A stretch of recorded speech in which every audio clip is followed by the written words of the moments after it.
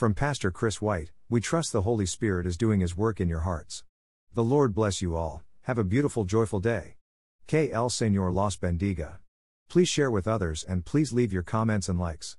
For more information about us and this topic, click here, diningwithjesus.net. Please follow us and share with others. Translate this site into your preferred language. Look for our Google Translator in our homepage, diningwithjesus.net. The existence of so many religions and the claim that all religions lead to God without question confuses many who are earnestly seeking the truth about God, with the end result sometimes being that some despair of ever reaching the absolute truth on the subject. Or they end up embracing the universalist claim that all religions lead to God. Of course, skeptics also point to the existence of so many religions as proof that either you cannot know God or that God simply does not exist. Romans 1:19-21 contains the biblical explanation for why there are so many religions. The truth of God is seen and known by every human being because God has made it so.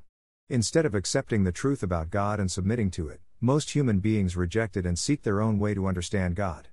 But this leads not to enlightenment regarding God, but to futility of thinking. Here is where we find the basis of the many religions. Many people do not want to believe in a God who demands righteousness and morality, so they invent a God who makes no such requirements. Many people do not want to believe in a God who declares it impossible for people to earn their own way to heaven. So they invent a God who accepts people into heaven if they have completed certain steps, followed certain rules, and/or obeyed certain laws, at least to the best of their ability.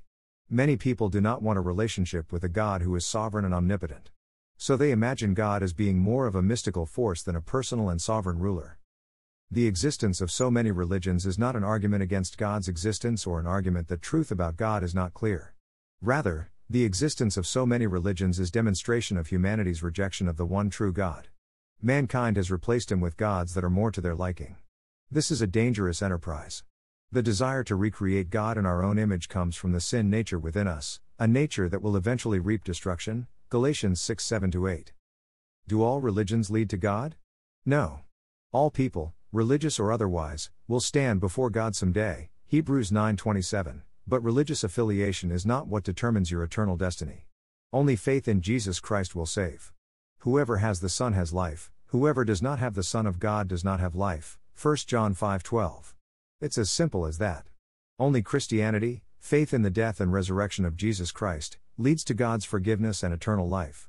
No one comes to the Father except through the Son, John 14:6. It does make a difference what you believe.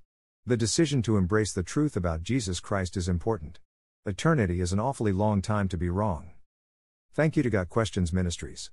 Copyright 2002 to 2021 Got Questions Ministries. All rights reserved.